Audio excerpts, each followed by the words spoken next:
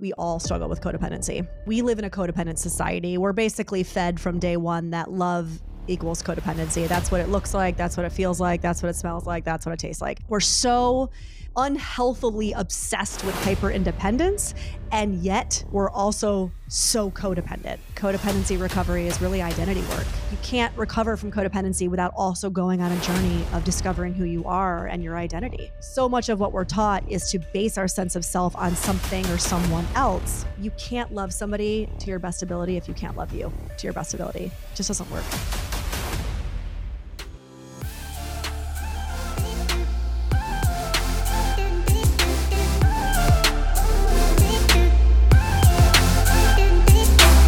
Welcome back, everyone, to Diary of an Empath. Today's guest is Vanessa Bennett. She is a licensed holistic psychotherapist. She's the author of the book, It's Not Me, It's You, and she's a podcast host of the amazing podcast called Cheaper Than Therapy podcast. Vanessa, welcome to the show.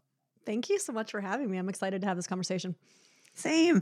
So I started following you a while back. What struck me about your content is your ability to work with couples. And something that I struggled with a lot was codependency and going through these toxic relationships as I was a young adult. But before we get into that, I would love to know a little bit about you, your journey. How did you get to where you're at now?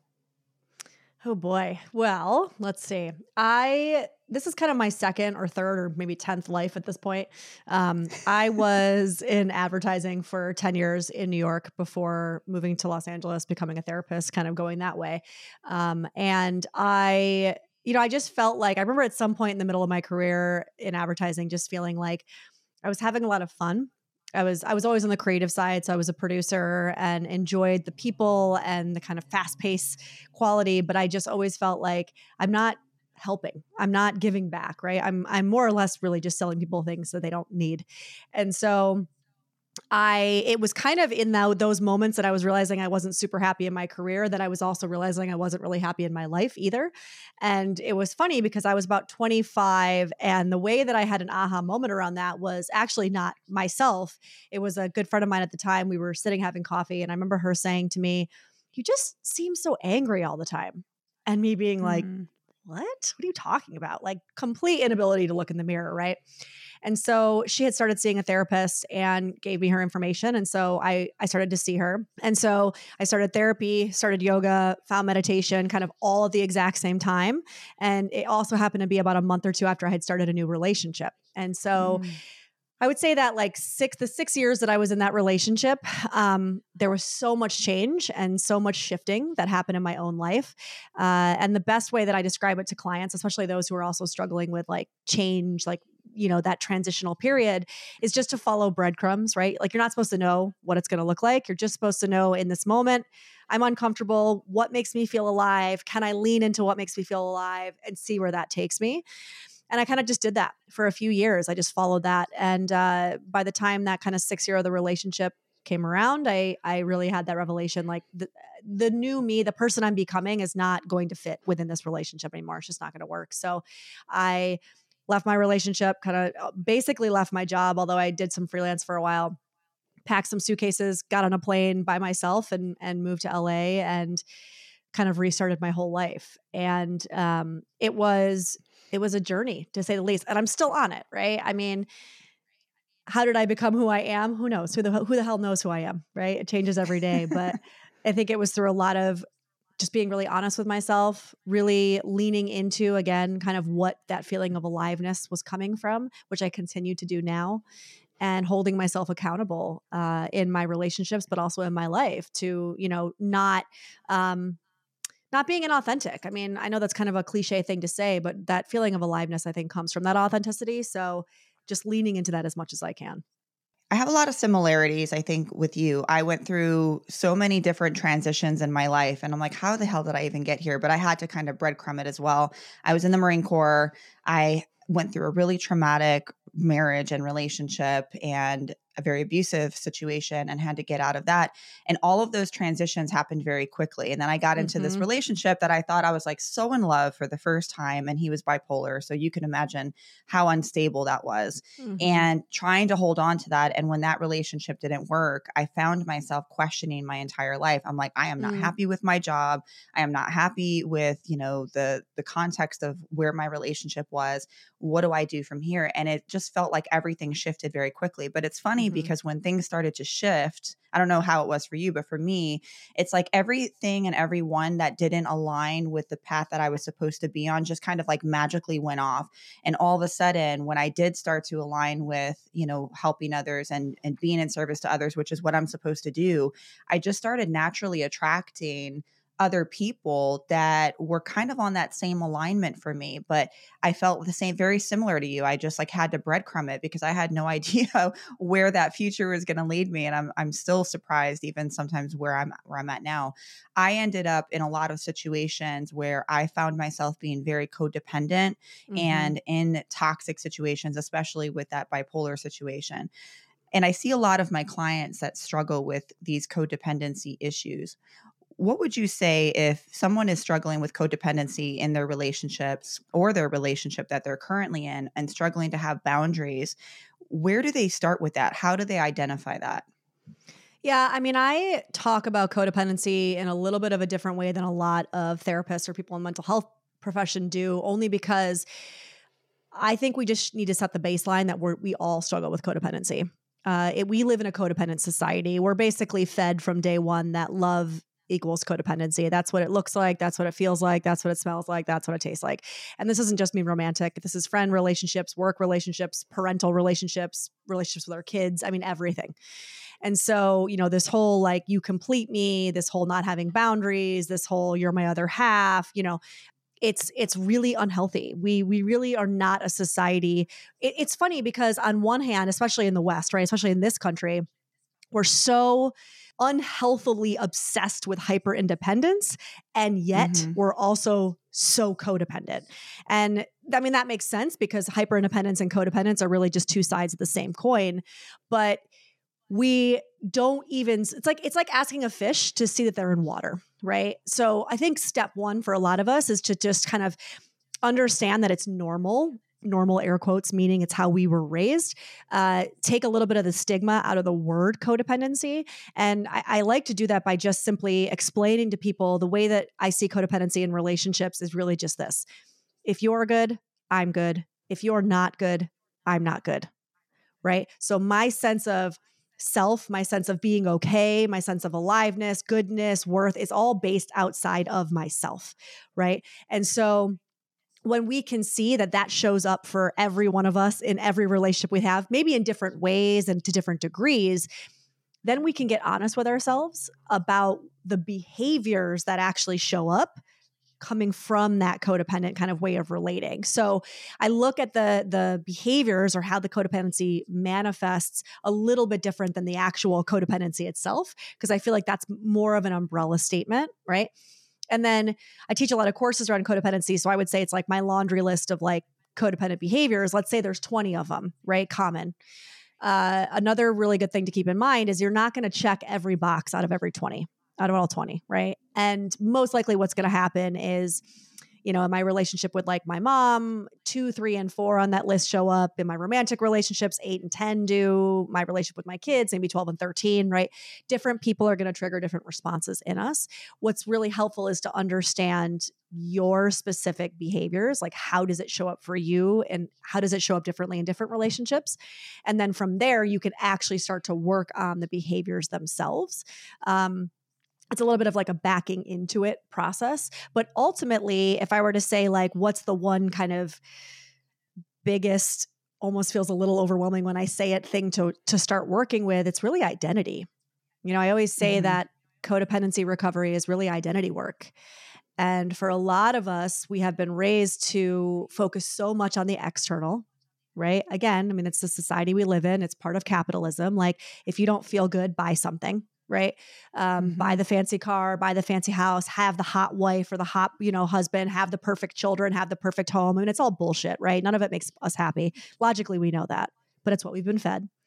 And so none of us have really done the work of inner understanding, like, who am I? What lights me up? What makes me feel alive, right? All of the other shit stripped down. And so they coincide. Like, you can't recover from codependency without also going on a journey of discovering who you are and your identity. So many amazing points because, God, man, take me to church with that one. Our society is literally, the longer they keep us online, the more money they make. The Yes. more that we buy, the more money they make. And so, that is the goal of capitalism. That is the Yes. goal of social media. And it takes us away from those relationships, from our own identities. We're constantly looking at other people. How do they look? Comparing ourselves. One thing for me was going through these relationships. I identified a lot with that relationship as a whole. And Yes. I found myself losing who I was, or not even knowing who I was. And when that relationship ended, I felt like the pieces were completely on the floor and I didn't even know Mhm. how to pick them up because I lost my entire identity in that relationship. Yes. Now, going into my 30s at 37, I've been single for a long time when I'm totally okay with that for the first time in my life. But it's because I have such a sense of self. I have such a sense of who I am. I know who I am. And I know that when I go into another relationship, I have to make sure that I am purposely keeping my Mhm. sense of self and doing things outside of the relationship that fill my cup.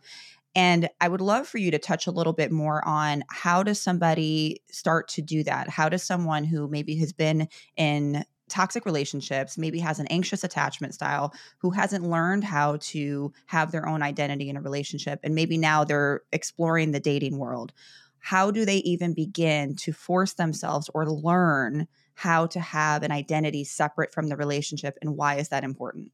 Yeah, I mean, I think so. There's a couple of things that have come up when you were speaking. So, first off, I want to address a little bit around the attachment style stuff because I think there is a little bit of a misconception that the anxious attachment and codependency go hand in hand. And as a pretty bona fide avoidant, I would say, and also a bona fide codependent, I would say that it really kind of spans all of the different variations of how attachment shows up, right? Because we know more now, especially with attachment, it's not fixed. Attachment style, even in of itself, is more fluid, right? It's really in response to the person that we're in relationship with. If I'm interacting with somebody who's a little bit more anxious, I'm going to skew more avoidant. If they're a little bit more avoidant, I might skew a little bit more anxious. So the only reason I say that is because, and I know you know this, like working with clients, we love as human beings to put things into boxes. We want things Mhm. to make sense, and I'm a this and check mark, and it's not that simple, right? So I don't want people to use attachment as a way to say, well, I'm avoidant, so I'm not codependent. Yeah, you are. I'm here to tell you. Yeah, you are. But, I think what you said is really important about yourself, right? So you have done the work or are continue to do the work around who the hell am I outside of partnership, right? So now if we're just talking about romantic relationships in this example, I have to do the work to get really secure in understanding who I am when I am not partnered in order to then not lose that sense of self when I am partnered. Because, like I was saying before, so much of what we're taught is to base our sense of self on something or someone else. We're constantly seeking someone else in order to then quote unquote complete us, right? I don't know who I am until I'm in relationship. So it becomes really easy to quote unquote lose yourself when you get into Mhm. relationships if you didn't know who the hell that self was before you even got into a relationship, right? So Yep. and also, I mean, this is a whole kind of other conversation that we may or may not go into, but we also have to look at the way, living and breathing under this patriarchal structure has us really obsessed with the idea that we are less than if we are not partnered. Right. So Mhm. again, I am less human. I am less valuable if I am not in a committed partnership in some sense. Right. Which again is bullshit, keeps us searching, keeps us lonely, keeps us anxious, keeps us all of these things. Right. So a lot of times with my clients, especially people who come to me who are not partnered, but you can still do this already in partnership. A lot of it, again, it's breadcrumbs. It's that feeling of aliveness. Now, some might say to me, I don't even know what the hell that feeling is, right? I don't even know how to get in touch with that. And we might have to kind of back it up and start with some mindfulness work, right? So really starting with the kind of bricks, the foundational bricks of pausing, getting in touch with your internal system, getting in touch with your body. What's your body telling you, right? So I would say adopting a mindfulness practice because it's a muscle. and it has to be built. You're not just going to go to the gym once and leave with perfect abs. You have to actually work at it, right? So I would say that's kind of a step one always. Bottom line, mindfulness has to be a part of everything we do on this journey. And then we can start with some kind of, I don't know, simple might not be the right word, but like simple exercises around some very blanket emotions that we're all really familiar with. Okay. So I might not know when I'm angry, when I'm offended, when I'm upset, when I'm happy. A lot of people who struggle with codependency aren't super familiar with that. But I'll bet you that you know when you're in resentment, right?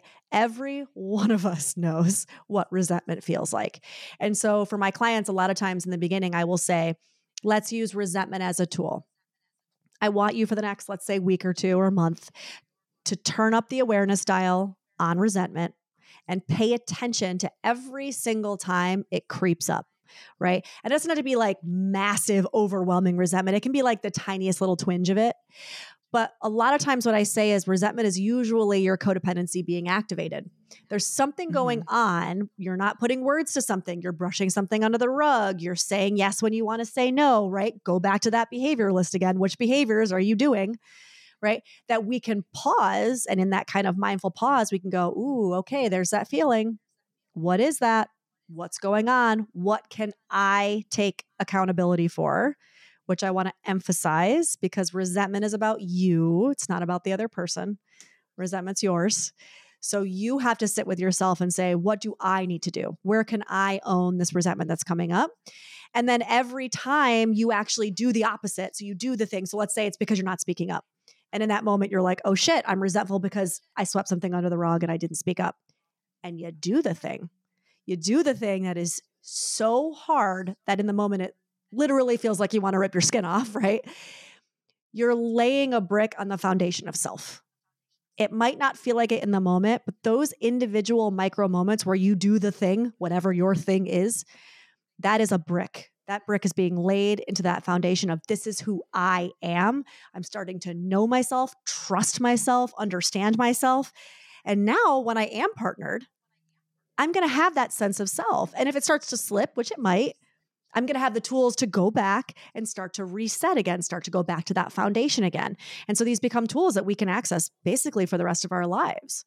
Yeah, I got so comfortable with my own peace that Ooh, anyone or anything that threatens that peace, I can't handle. Like Amen. I'm so protective of it. And I was the opposite before. I was leaning into it. I was the one that was like, when's he going to call? When's he going to text? But now if there's any red flag, any yellow flag, anything that threatens my sense of identity, like, nope, you got to go.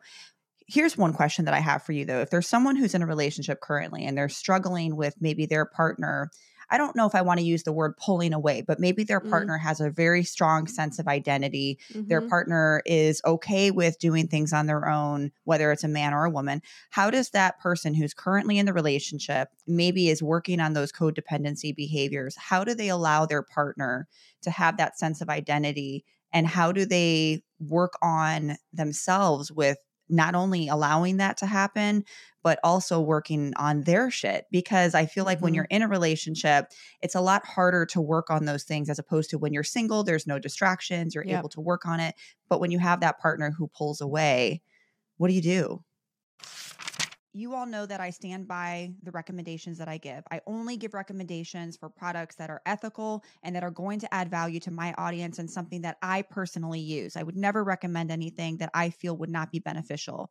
I've been using a product from Athletic Greens called AG1 for about 2 years now, and I recently partnered with them. I use AG1 in the morning and it's part of my morning routine, and it makes me feel healthy. It makes me feel like I'm ready to go when I'm doing that because I love that I'm nourishing my body. Another thing that I love about AG1 is that it's one product. I don't have to take multiple supplements because before I was taking a bunch and I would forget and I wasn't on top of the things that I was taking. I would miss a few days here and there. So I love that everything is in one product. So if you want to take ownership of your health, today is a good time to start. Athletic Greens is giving you a 1-year supply of vitamin D and 5 free travel packs. Go to www.athleticgreens.com/empath. That's www.athleticgreens.com codependency.com/empath. You will only get the free vitamin D 1-year supply and the travel packs by clicking on that link. If you go to their website and order on your own, you're not going to get those free gifts. So make sure you use the link. If you order it, please let me know if you like it, if it's working for you. It's something that I'm going to continue using because your health is your foundation.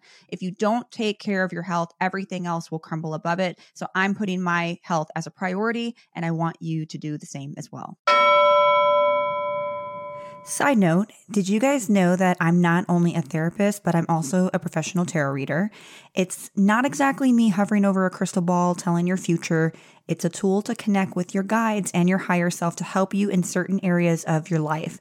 Tarot genuinely changed my life, and it can potentially change yours too. Click on the link in this podcast for more info. Okay, back to the podcast.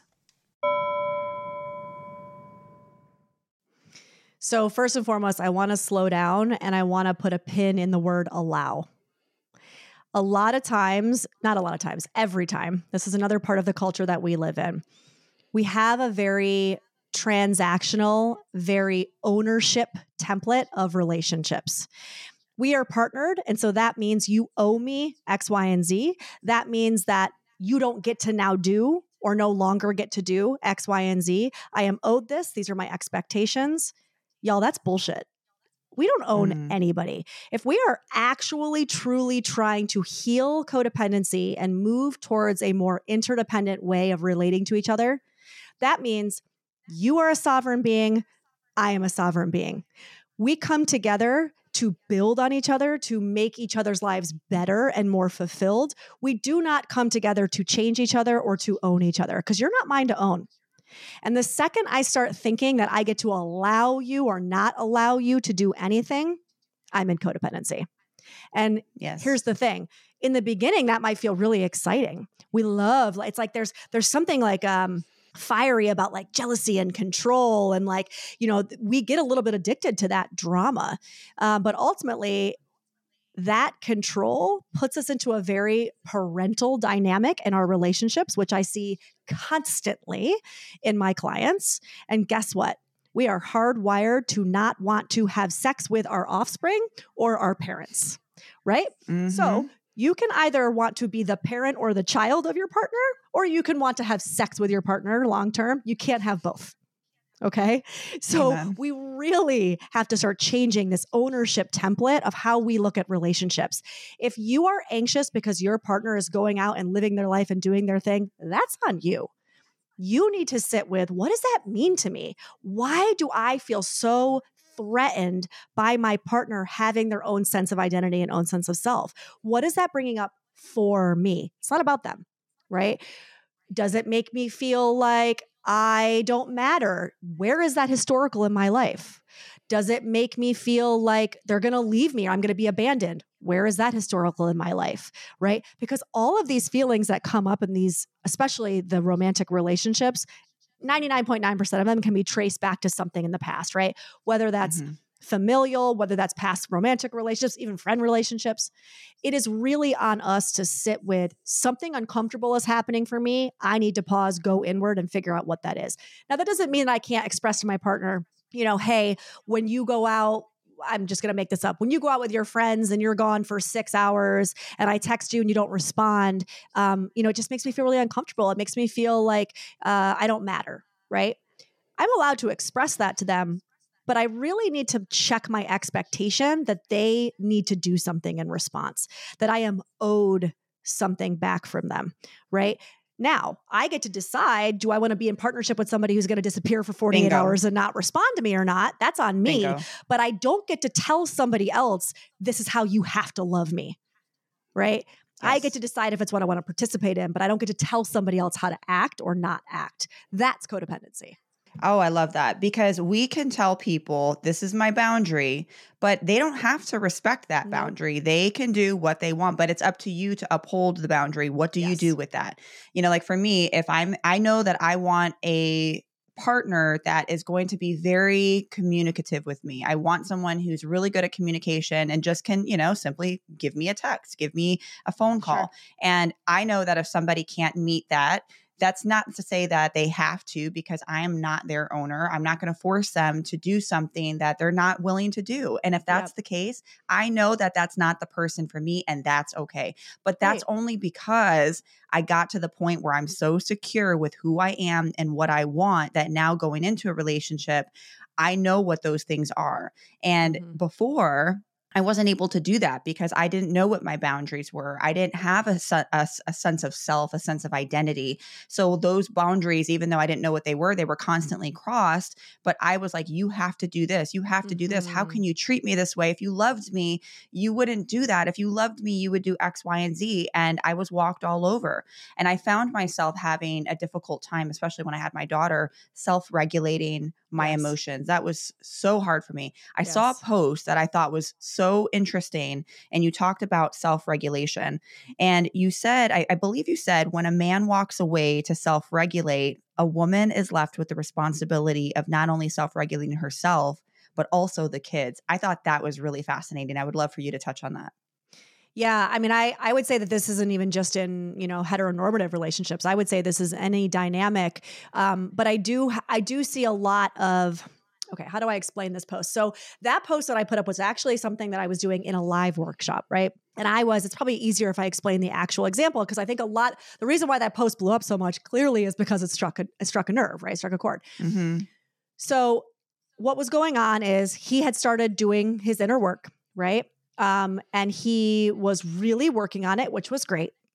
But what he was doing, and I think we do this a lot in social media, he was taking kind of bits and bobs from what he was hearing out there, and then he was applying them, and he was kind of regurgitating this language back to his partner, right? So right before I said that in that clip, he had said to me, yeah, but aren't you guys, meaning therapists, aren't you guys always saying that it's our job to regulate ourselves first? And I said, yes, and right. So when you're in a dynamic like this, and if your pattern in relationships is to piece the fuck out, right, is to be like, I'm out of here. So let's say you're somebody who, like me, runs a little bit more avoidant. You're going to kind of use that as ammunition or as a reason to bounce, right? And that is not okay. So I know for me, sure, if I gave into every whim that I had as an avoidant, the second any kind of conflict came up, I'd be like, peace, I'm out of here, right? But Mm-hmm. I know that that's not the quote unquote healthy way to be in a relationship if I want to maintain a secure attachment. And so what I need to do is hold myself accountable again and say, okay, I'm looking at my partner. I'm feeling really flooded right now. I'm feeling really overwhelmed. I need a minute to self-regulate. Is that okay? Are you good right now? Right now, doesn't mean I can't still take it if they're like, no, I'm not good, because I might be like, well, too bad, I'm flooded, I need a minute. But I think what gets sticky and why this one blew up so much is because now we have kids in the mix, right? And a lot of times what we see is that primary parent, and if, listen, I'm generalizing, but if we're talking heteronormatively here, a lot of times that's the mother, right? The mother is also triggered. The mother is also activated, right? There's a fight going on. There's something that's happened. So he, in that moment, gets to peace out to regulate himself, and he leaves. And now she's there activated with 1, 2, 5 kids, whatever it is. In this instance, it was 2 who don't have the tools yet to self-regulate. And if they're in the room, most likely they're activated too, because they feed off of our nervous systems. So now I'm Yes. sitting there going, not only do I have to regulate me, but I have to regulate them too, because you've left. So you've left Mm-hmm. me with the responsibility to also regulate them. And what I had said to him in that moment was, that's not fair. And after a while, as the partner, I would be like, why do I have you here? Like, what is the point? What am Mm-hmm. I getting from this relationship? Because you're dumping a lot of this on me. Now, that's not to say that, again, he doesn't have a right to self-regulate. But once you have children, and you know this, you're a mom, as am I. Once you bring kids into the mix, you don't get to just peace out. That's not how it works, right? Your tools need to include, how do I regulate? And I'm going to use this word, actually, a little bit of compartmentalize in this moment, to make sure that everyone's good. Like, we're all talking through this, we're calming down, so that nobody feels abandoned in that moment. Right. Or Mm-hmm. if I'm hella overwhelmed, I actually might even say to my kids, depending on how old they are, Daddy, Mommy, I'm feeling really overwhelmed right now. I'm going to go in the other room for 10 minutes. I'm going to breathe. I'm going to read a book, and then I'm going to come in and we're going to talk about this. Right. But I don't just get to leave. And I think that is part of what really struck a chord with that one, because I think it's happening a lot. I've had a lot of women reach out to me and say, this is what I deal with. And so I think, yeah, I mean, I hope I answered your question, but boy, that one was a very interesting post. I didn't think it would get the response that it did, but oh boy, it did. I think it resonates with a lot of people. That was my marriage. That was literally my marriage. Every time we would get into an argument, and we were both in the Marine Corps, so trust me, it happened often. He would chuck deuces. He would either lock himself in a room, total avoidant, leave the house, and I was stuck regulating my own emotions and regulating my daughter's, who was only like 1, 2 at the time. And so to me, I resonated so much with that video. I had a problem even after that situation, going into another relationship, regulating my emotions, especially as I was more of an anxious. I would consider myself now more secure with some anxious tendencies from time to time, but definitely more secure now. But at the time, I could not regulate my emotions. I mean, I was just so overwhelmed, and I'm such an empath. So there were so many things going on. So for somebody who is going through, relationships, and they get very overwhelmed, or maybe they're having a difficult time regulating their emotions, or their nervous system is getting activated, what are some tips and tools that someone can use to start that regulation and start recognizing what's happening in their body? Yeah. So if we are in a moment of, okay, so there's a couple things. So one, we have to understand a little bit of the science, I think is helpful to understand. So when you're in a place of dysregulation, we've got to understand that our thinking brain is not working, right? Like we know this, the prefrontal cortex is dark. It's offline. It's not thinking. That prefrontal cortex is what's responsible for logic. It's what's responsible for empathy, compassion, right? Reasoning, all of these things. When it goes dark is when it gets flooded by emotions. We go into more of our limbic system, right? Which is really responsible for survival. It's fight or flight. And it's also where a lot of the emotions are stored. And so I'm not thinking from a thinking place. I'm thinking from a logic, or from an emotional place, excuse me. And so I say that not to give somebody like an excuse, but to give you a little bit of maybe a reason for grace, right? I said this thing, I acted in this way based on the fact that I was overwhelmed. I didn't take a break, maybe when I should have taken a break, and I spun out, and then I acted out of that place, right? So I can own it, but I can also give myself a little bit of grace and say, hey, I'm sorry I said X, Y, and Z, or I did X, Y, and Z. I wasn't okay. I wasn't in a good space, right? What I'm going to try to do next time is catch myself maybe before I get to that place, so that I can still respond from my thinking place instead of responding from my overwhelmed space. So I think that's a really good kind of starting place. Now, a lot of what I do in my mindfulness work, and this is from mindfulness-based cognitive therapy, is training around how do I expand my range of resilience, right? So for a lot of us starting out, especially people who do tend to have a little bit more of an anxious, leaning tendency, I'm going to bust out of my range of resilience pretty quickly. It's not going to take very much to make me feel dysregulated. And once I feel dysregulated, forget about it, right? Boom, logic goes dark. So it's time, it's a process, but through continual mindful practices of what's going on in my body, what's happening for me when that person says that or does that or doesn't, right? And I continue to bring that mirror back to myself, and I say, what's happening? Oh, I feel tightness. I feel anxiety. I feel fluttering. I feel heat. I feel, right? And then name the emotion. I feel anger. I feel confusion. I feel fear, right? When I get better at that, what I'm going to slowly do is I'm going to start to expand my range, so that, let's say, 3 things used to have to happen and I'd be completely out of my range of resilience. Now maybe it's 5. And that's great, because now we're able to say, ooh, okay, I'm at a 3, I'm at a 5, I'm at an 8. Let's say 10 is my bust out point. I'm at an 8. I got to take a break, right? That doesn't matter if you're anxious or avoidant. It's really important for us to start to understand ourselves, so I can say, okay, I know myself well enough to know now that if I keep going at this, something's shifting. I'm not going to be my best self. I need to soothe myself. I need to walk away and take care of me. And then what do we do, right? I mean, that becomes a toolbox that we have to fill with what works for us. Not everything's going to work for everybody. So I know for me, for example, I'll give a very specific example. Because I tend to be on the more avoidant side, I get very flooded with conflict. Okay. Any whiff of conflict to me starts to kind of start this brain chatter of like, I am bad. I am bad. I'm not good enough. This relationship's ending. Why am I even in this relationship? Like, basically I want to bail, right? I want to run. That's what happens with avoidance. We want to run away for self-protection. It's not that we don't care. It's not that we don't love you. We're trying to self-protect, right? And so now, over years of doing this work, I can sense those feelings pretty quickly. It doesn't mean they don't come. And it doesn't mean that thought process doesn't still happen. But now, instead of being in it, I'm watching it. And when I'm watching it happen, I have some tools that I do to keep myself present online, not physically running away. So I like to keep myself in my body. I will do things like kind of like pinch my leg under the table. Like if I'm sitting there talking to my partner, I'm like digging my nails or pinching the bottoms of my legs. And I do that and I bring my awareness to that because I want to stay in my body. I don't want to dissociate and leave, right? I notice the heat. I notice the tension. I pay attention to what's going on for me. All of these little things are tools that I've picked up and kind of honed over the years, and they work for me. So we're each going to have to figure out what that thing is to soothe in the moment and then also soothe when you're alone, to help you bring yourself back down to a regulated state. That was a really long answer, but I hope that gave some nuggets. No, I love that. It's like, to me, it's very somatic. And, a lot of people tend to disassociate, especially when emotions are super, super high. And I think Totally. having and setting the intention of, okay, I'm going to have the intention right now of trying to see what I'm feeling, what's going on in my body, when have I reached my limit? I haven't gotten into an argument. I can't remember the last time I was in conflict with someone. So like the thought of even having a conflict scares the shit out of me. And I almost wonder if I used to be anxious and I'm like, I almost see some avoidant tendencies now because I'm like, yep, nope, I'm out. So these are really great tips for me.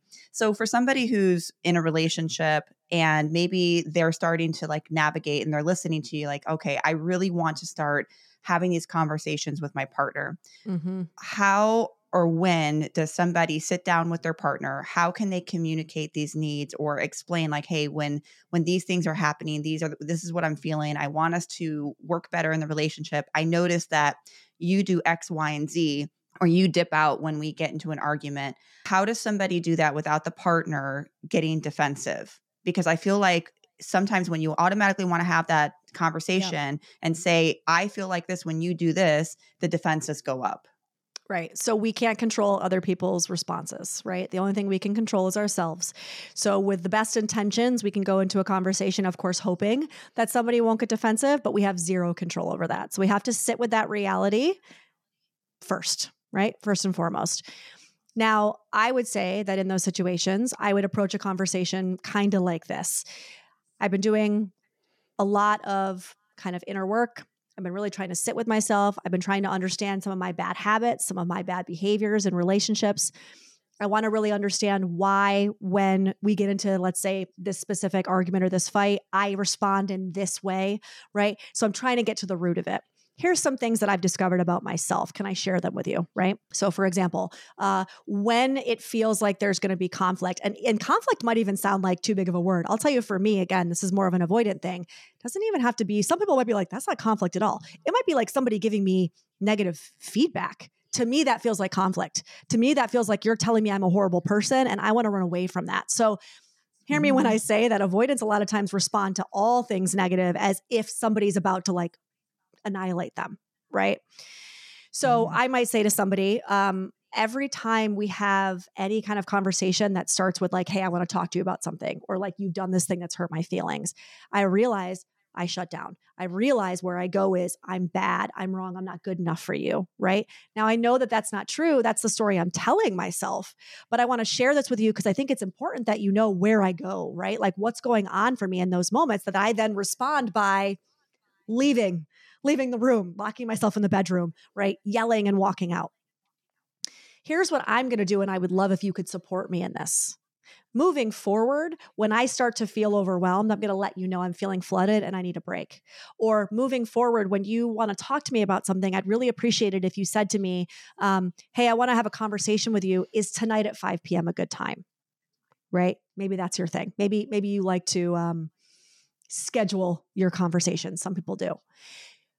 Notice how in that example conversation, I have never once actually said, I need you to do this. When you do this, this happens. And this is how you need to fix your part in this. What I need to do in those conversations and say, here's what I've noticed about myself. Here's how I respond. Sure, I could say when you do this, this is how I react and I respond. But it's all about ownership. It's all about self-responsibility, This is what I'm going to do. It's keeping my side of the street clean, right? You then, my hope in this partnership, because we're in this together, are going to take that and go, wow, she's really like trying to figure out how to make this dynamic better. I wonder if there's some things that I can own. I wonder if there's some stuff in these dynamics that I can actually say, yeah, and you know what? When she does that, I do this. And I don't really like that I do this. So the hope is that I'm inviting you into conversation. I'm inviting you to also look in the mirror, but I can't force you to look in the mirror. You're either going to want to or you're not. And if you don't want to, if you're partnered with somebody who digs their heels in and says, cool, I'm glad that you're fixing yourself, but I'm fucking perfect and I'm not going to change anything, that's information for you. And then you get to do with that information what you will. But what you can't do is change somebody. What you can't do is control somebody. The harder you try, the more frustrating you're going to be, right? So ultimately, period, it just comes back to how can I look at myself, right? What can I own? What's my 100%? I feel like I'm getting to the point where I've been married before. I don't know if I want to get into another marriage, and I'm going to tell you why. I hear this a lot. I love the idea of being with someone. I am a monogamous person. I am naturally monogamous. I want the intimacy. I want my life partner. I don't specifically want to stay in the same room with someone because I want my space and I want my sleep. I never thought I would say that ever. But I don't know if I legally want to get married to someone because I want the option of being able to leave if this is no longer working for both of us. And I want us to know that if we're together, we're choosing to be together. I don't know if that's weird or not. Have you heard, you said that you've heard that before. What are your thoughts behind that? I think we need to throw out the word weird. Who says that there's one way to relationship? And why is that? Who benefits from all of us thinking that there's one way to relationship and anything outside of that one way is wrong, bad, different, or weird, right? Who says? We're in a time where finally in I guess certain communities, it's starting to become more acceptable to truly just be yourself.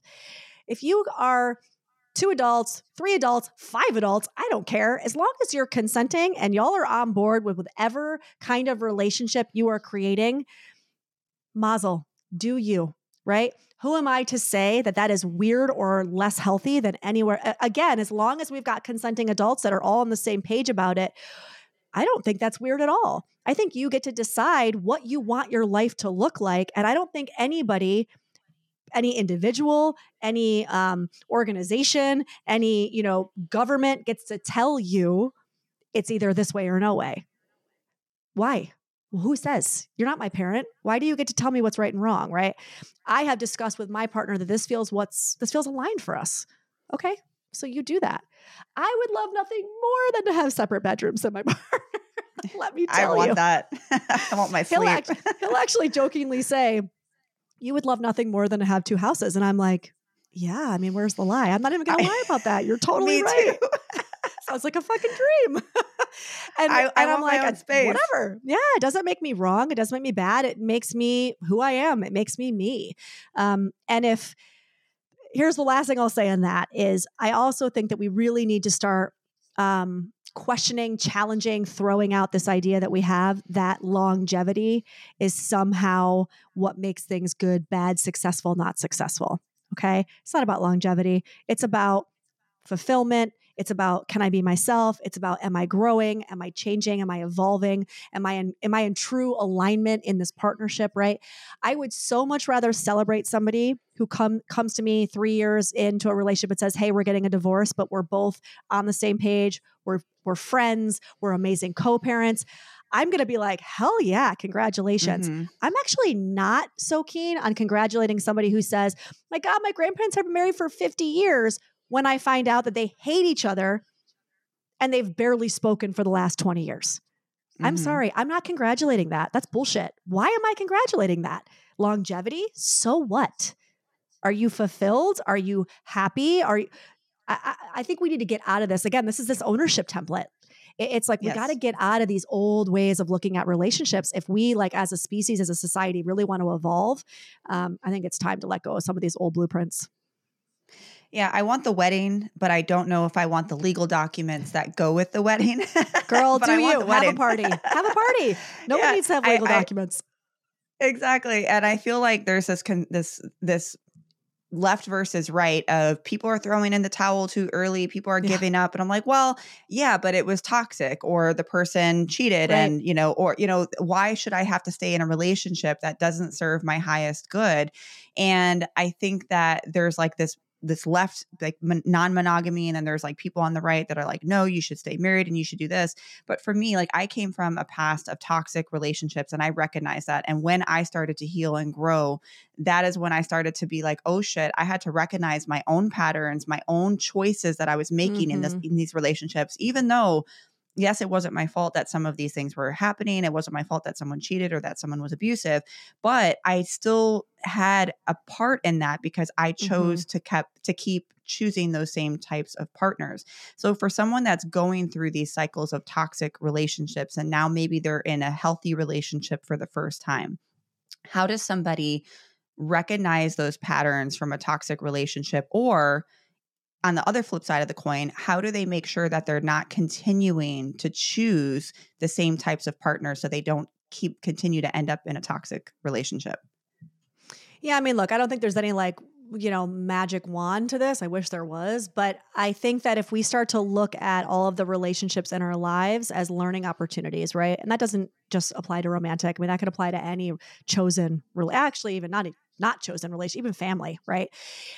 If we start to look at relationships as places for growth, places for change, places for evolution and expansion, we can really start to own, okay, what did I learn in that relationship? Not to say, oh, I my picker is broken, which I've heard so many times, right? Or not to say like, oh, well, that person was a narcissist, because nowadays everybody's a narcissist. Everyone's a narcissist. Everyone, right?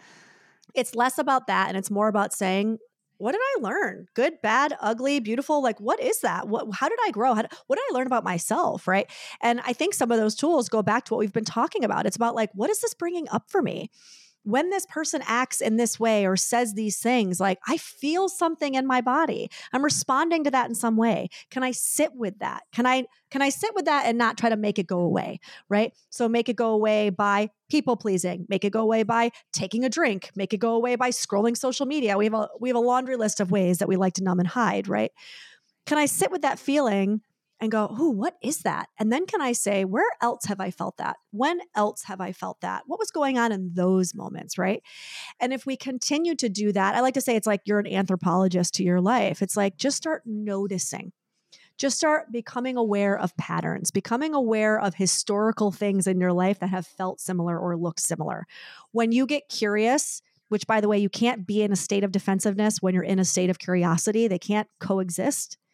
So if I'm in a state of true curiosity, I'm not going to defend against like, well, it was their fault. They did X, Y, and Z.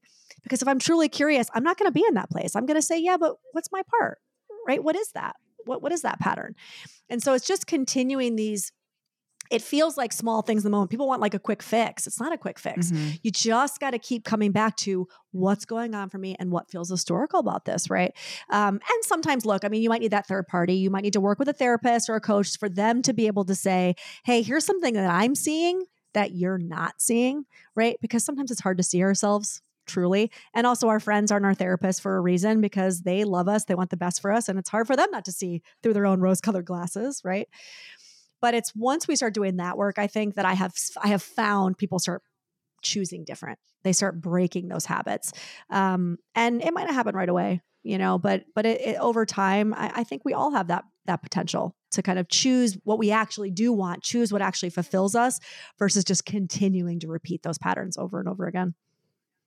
Yeah, I think 10 times out of 10, the red flags are always there, even if they're very Oh small. But yeah. I think yeah, people who are super compassionate, like myself, especially very highly empathic, highly sensitive, I think we tend to see the good, or we tend to look at Mm-hmm. people in a very idealistic view of, well, I see the potential. I see they could reach here, and they fall in love with the potential of the person, not who Yeah. they're seeing right now, not how Right. they're being treated right now. And we stay in situations way longer than we should. And for me, when Yes. I started to recognize those patterns, I had to get comfortable with walking away and feeling discomfort and sadness in order to have long-term happiness. And that sucks because people don't want to feel discomfort. They don't want to feel the loneliness. They don't want to feel the sadness that comes, especially the anxious attachers who get attached very quickly. And then you add sex into the mix, oxytocin and serotonin and all of those things that are like these bonding hormones that are happening when you're being intimate with someone. So I always tell people too that if you know that you tend to be a little bit on the more anxious attachment side, that you tend to get a little bit more attached when sex is involved, wait. And there's nothing wrong with being intimate with someone, but if you know that this is how you are, wait, try to get to know somebody. Now, there are times when people are super manipulative. You just can't always predict it, but you have to get comfortable with walking away early on if you know that this is not going to be a good fit for you. And that was the hardest thing that I had to really get comfortable with myself and creating that boundary with me to say that I will walk away. But it saved myself a lot of heartache and potential disappointments and potential danger zones. My self-care had to be number one. So for people who are in relationships who maybe are struggling with self-care, with putting themselves first, what would your advice to them be? Where do they start? And how do they start to implement that self-care of truly putting themselves number one? And what happens when they're a mom and they feel guilty for doing those things? What would you say to them? Yeah. I mean, especially for the moms out there, martyrdom does not equal motherhood. It's not the same. And we have made them synonymous in our culture. You're not doing anybody any favors by allowing yourself to be depleted and burnt out and pissed off and unhappy. As a matter of fact, you're actually hurting your kids more than you're helping your kids because you're teaching them the template of how their lives should look. And so if you want your children to always put themselves last and you want your children to martyr themselves in their relationships, then by all means, keep doing what you're doing. But my gut is telling me you probably don't want that for your children. So this idea of putting ourselves first, so many of us have been kind of indoctrinated into this idea that somehow caring about myself is selfish. And again, who does that benefit? Like, who benefits from the idea that us choosing us and putting ourselves first is selfish, right? Like, let's think about that. You know, having boundaries is somehow selfish. Okay, well, who in our family most likely growing up benefited from there being no boundaries, right? We got to get really clear about this stuff. And then again, no one benefits. No one benefits from you being pissed off. You, of course, don't benefit, but none of your loved ones benefit. No one benefits from resentment, right? Because if I'm on the receiving end of resentment, I don't want that shit. Take that shit back. Like, do your work. Like, by God, like, if that means you got to go out and do your thing 2 days a week and I'm going to be home by myself, but if that means you're not resentful and pissed off, please go out 2 days a week and do that thing, right? Yes. Don't martyr yourself. Like, no one wins, right? Again, it's like these unhealthy kind of blueprints we have for relationships, especially women, right? I mean, again, within the patriarchy, like these are the kind of templates we've been given for what it means to be a mother and be a partner and be all these things. And it's like, who benefits? Most of us in our partnerships are miserable. You know, we're all teaching our kids to be codependent. I'm looking at all these relationships going, yeah, no. I'm not buying into this, right? I know that there are ways for us all to say, I love me a lot. And in order to love you as best as I can, I have to love me as best as I can. That actually has to come first. Because if I don't love me as best as I can, I'm actually not capable of loving you the best that I can. I might be capable of loving you in a way that is actually a little bit more about me. I might be capable of loving you in a way that, makes you feel like my needs are your problem. Right. Like somehow, like these martyrs, right? Like I know this because I'm a mother and I have a mother. It's like, I do all of this for you. Oh, I do all of this for you. And this is how I'm treated. Right. And so when we look at the stuff that we're passing down, I think sometimes, especially for moms, if I say to a mom, it's about how you want your children to be raised and how you want them to be in their lives. It's like a wake up call where they're like, oh shit, I need to start paying attention to me and myself. If that's really what it means. Hey, listen, if you got to do it because you know it's better for your kids, then let that be the catalyst. I'm fine with that. But you can't love somebody to your best ability if you can't love you to your best ability. It just doesn't work. Wonderfully said. So, so true. And I think too, you start off with the full cup, and every day when you're pouring out, if you don't have anything left for yourself, you're going to start feeling drained. You're going to start feeling resentment. You're going to start feeling overwhelmed. So self-care, whatever that means for you, doesn't mean you have to get a massage every week, even though that's great. Self-care can look like your morning routine, 15 minutes of, no one coming into your energy as soon as you open your eyes, whatever that looks like for you. And if you have to wake up 15 minutes earlier, that might be what you have to do. I'm trying to do that myself. If you could give any advice to people who are listening, who want to have healthier relationships. I mean, we've touched on so many things that you can implement, but if you thought about one or two things, even looking back into, your past, what advice would you give for those that are listening? Oh man, one piece of advice. I mean, I really want to go back to this idea of what's my 100%, right? I think in every situation, in every dynamic, we have to be able to say, what's my 100%? I think a lot of us run around pointing fingers. A lot of us really don't like to own our part. And true change and true evolution, whether it's on your own journey or whether it's in your dynamics with your kids or your partners or whoever, cannot happen if you can't sit in the fire of this is my shit. This is what I need to own, and sit with that discomfort. Right. And so I think starting with what's my 100%. And this isn't to like beat yourself up. It's not about bashing yourself. It's about saying I'm human. Right. And these come from somewhere, but I need to own that. And that's the only thing that I've got control over, right? Is me and myself. So I would say start there. I love that. Your platform, you do a lot of, I see that you have these lives and these seminars. Where are those located? And if somebody wanted to join one of the seminars or get more information or more education on the work that you do with couples, the work that you do with codependency, where could they find you and where should they start with that? Yeah. So we actually, we're in beta right now for a new community that we just launched. My partner, my girlfriend and I, who does my podcast with me, and we're going to be doing all kinds of seminars and workshops on this stuff. So you can find my Instagram, Vanessa S. Bennett, or my website, vanessabennett.com. Everything's going to be up there, listed there. I do a couple retreats a year. So I've got one coming up in June in Costa Rica, also in my bio link in my Instagram, if you want to check that out. There's lots of ways. I try to connect in person with people as much as, in person, I guess Zoom too, as much as possible. Cause I really think we got to get like off social media and get like back to this in person. And I believe truly, even as a therapist who does individual work full time, through community is really where a lot of this change is going to actually happen. And so I'm a big proponent of group work, and doing this work kind of in support, with support, I guess, from community. And her seminars are good, you guys, because I've seen she posts a lot of clips from her live seminars and they are on point. And it is the reason why I invited Vanessa on the podcast, because of those clips that I saw. I'm like, wow, this is really good, like legit. So if you guys are interested, I'm going to link everything in the show notes so you guys can contact Vanessa, or at least at the very least follow her content so you can learn more. Vanessa, thank you so much for your nuggets of wisdom, your time, your energy. I've learned so much. I know I'm going to come back and listen to the episode, but you're just doing phenomenal work. So I just thank you so much from the bottom of my heart, and my gratitude to you for coming on the show. Thank you. We need more healers. So keep doing you too. I really appreciate you. Yes.